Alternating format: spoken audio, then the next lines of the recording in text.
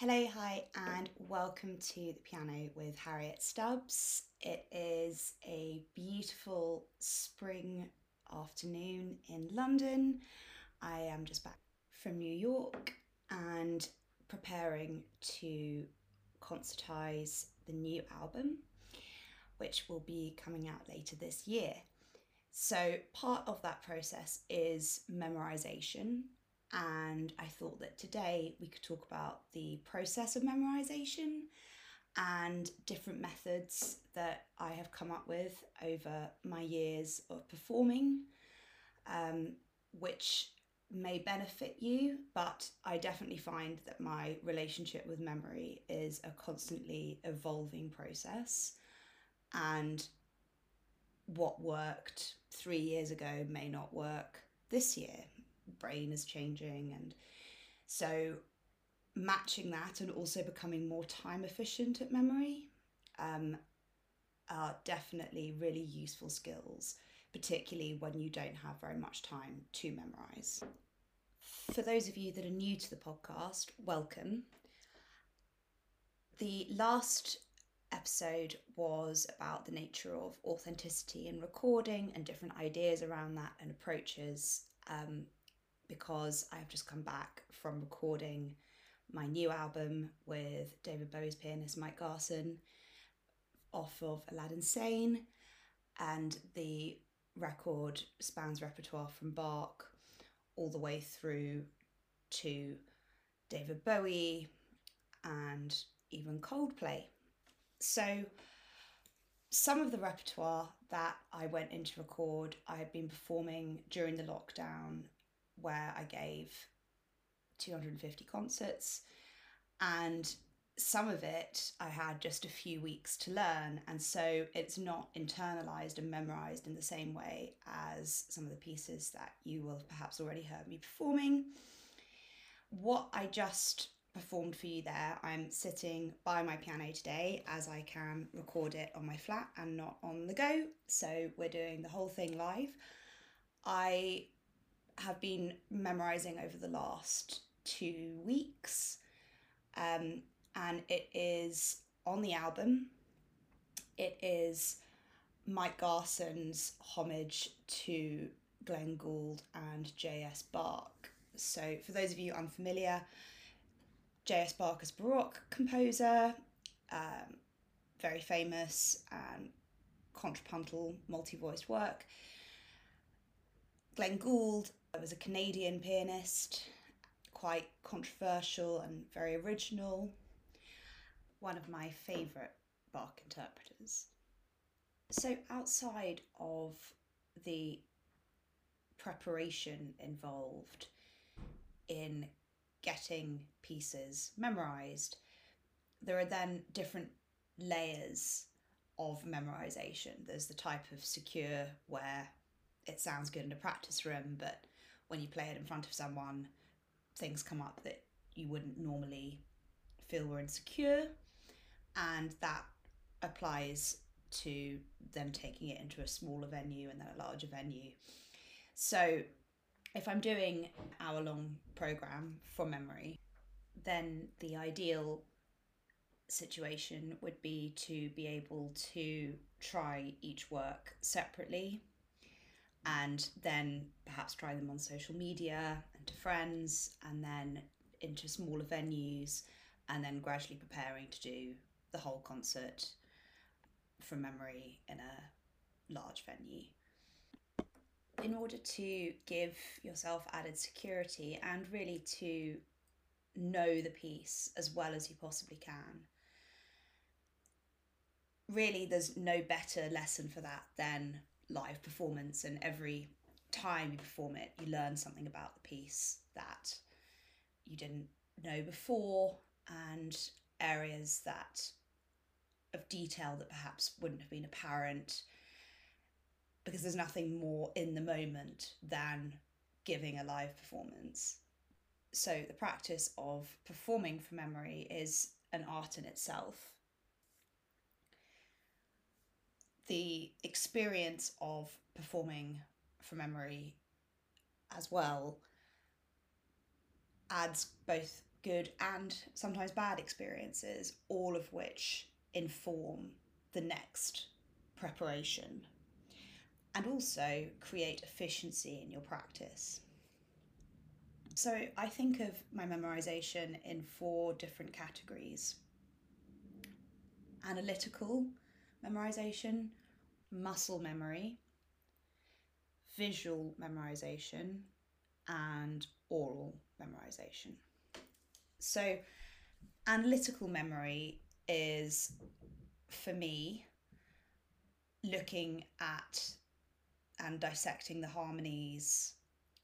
If it's contrapuntal music, which means music with multiple voices of equal importance rather than a melody and accompaniment, such as a fugue or indeed something like the piece I just played, the analytical memory is really helpful because your ear is not able to fully grasp every line individually at every moment.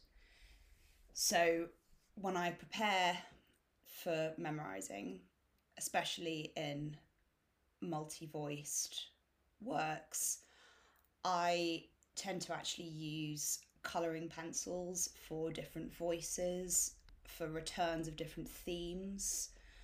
So I'll have, say, red for a motif that comes back repeatedly and learn those motifs back to back so that I know the differences between all of them.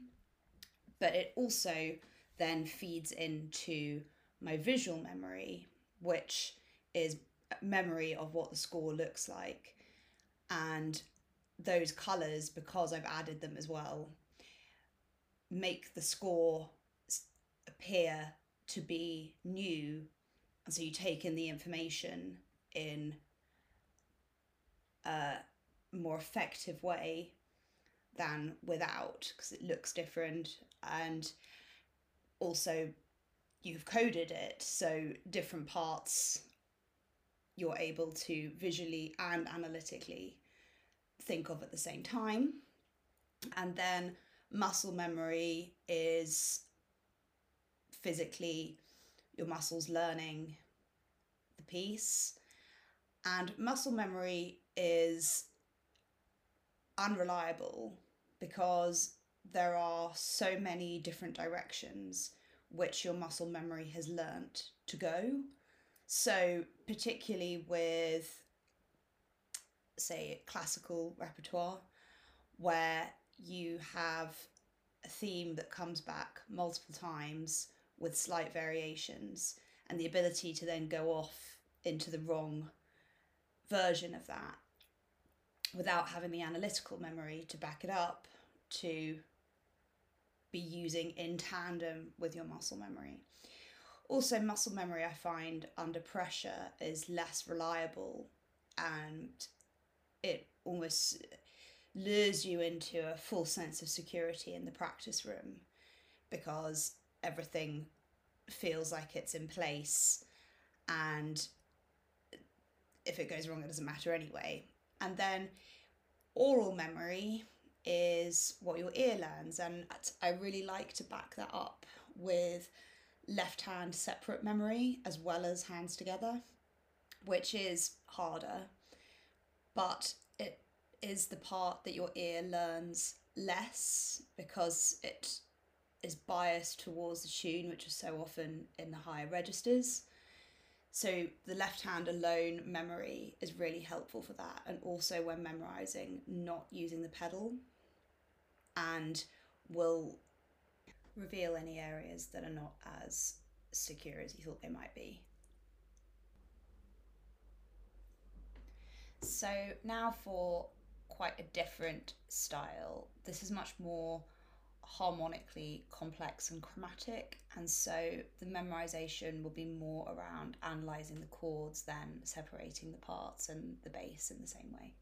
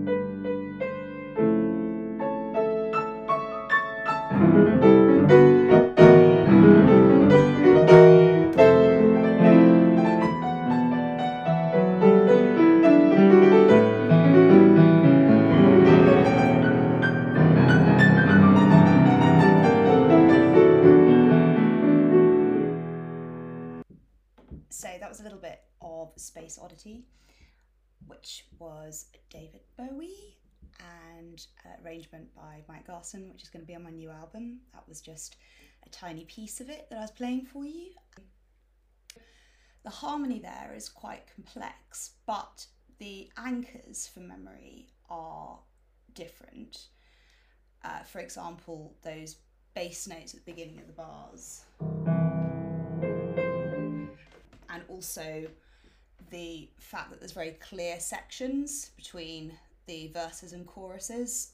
One of the key parts of memorising for me at the moment is that if something is not 100% secure yet, or is new memory, if I don't practice it every day, and specifically the memory of it every day, not just practicing it from a technical angle, I find that the day after that, so much of what I had done seems to be lost.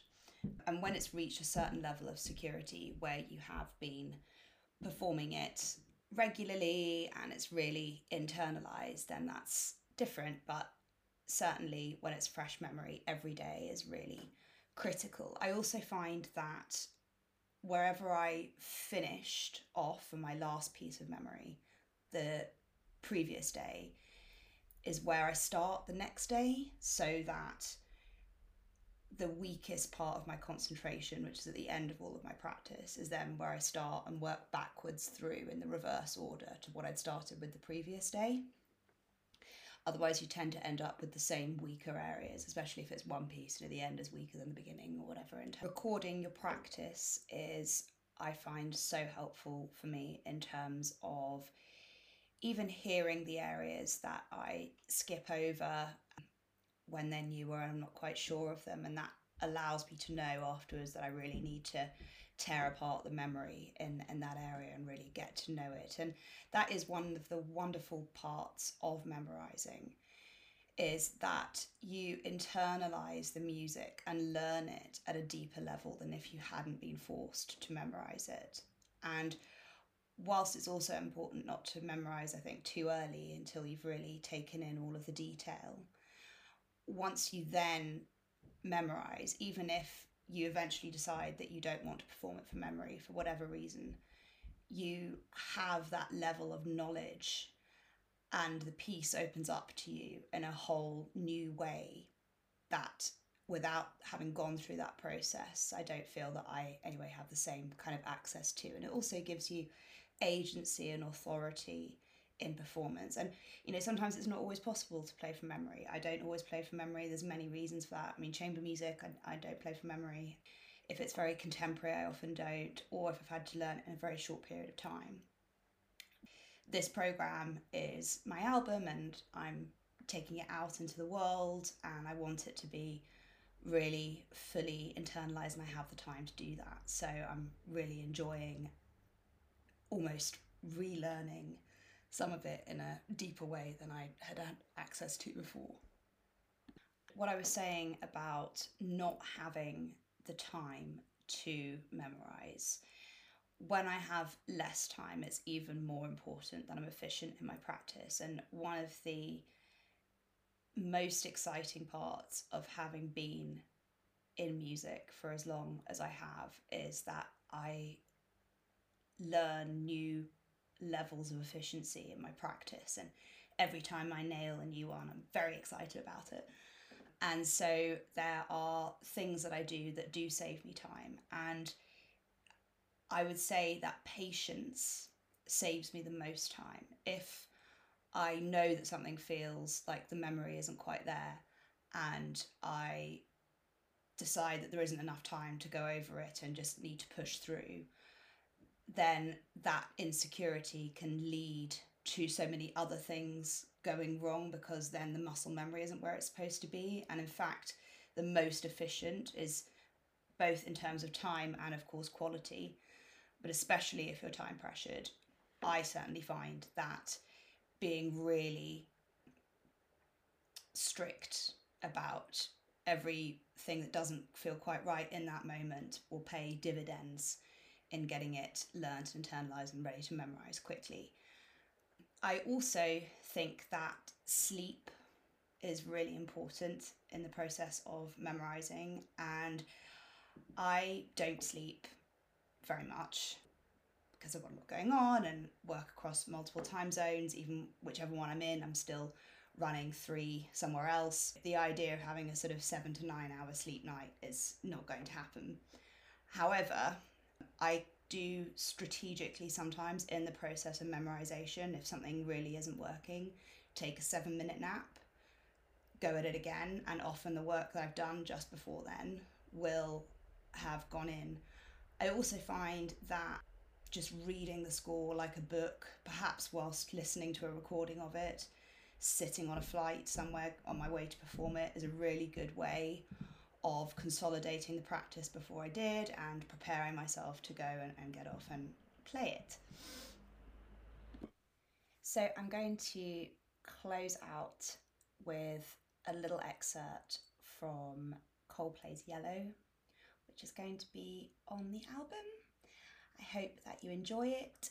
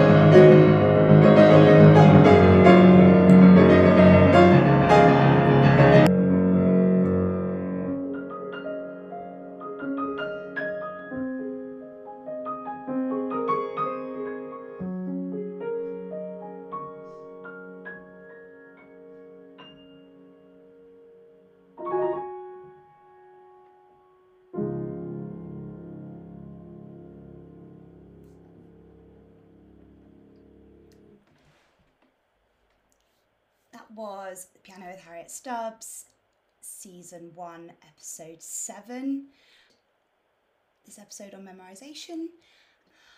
I can be followed on Instagram at harriet.stubbs, TikTok, pianist Harriet Stubbs 88, and you can also find me on my website.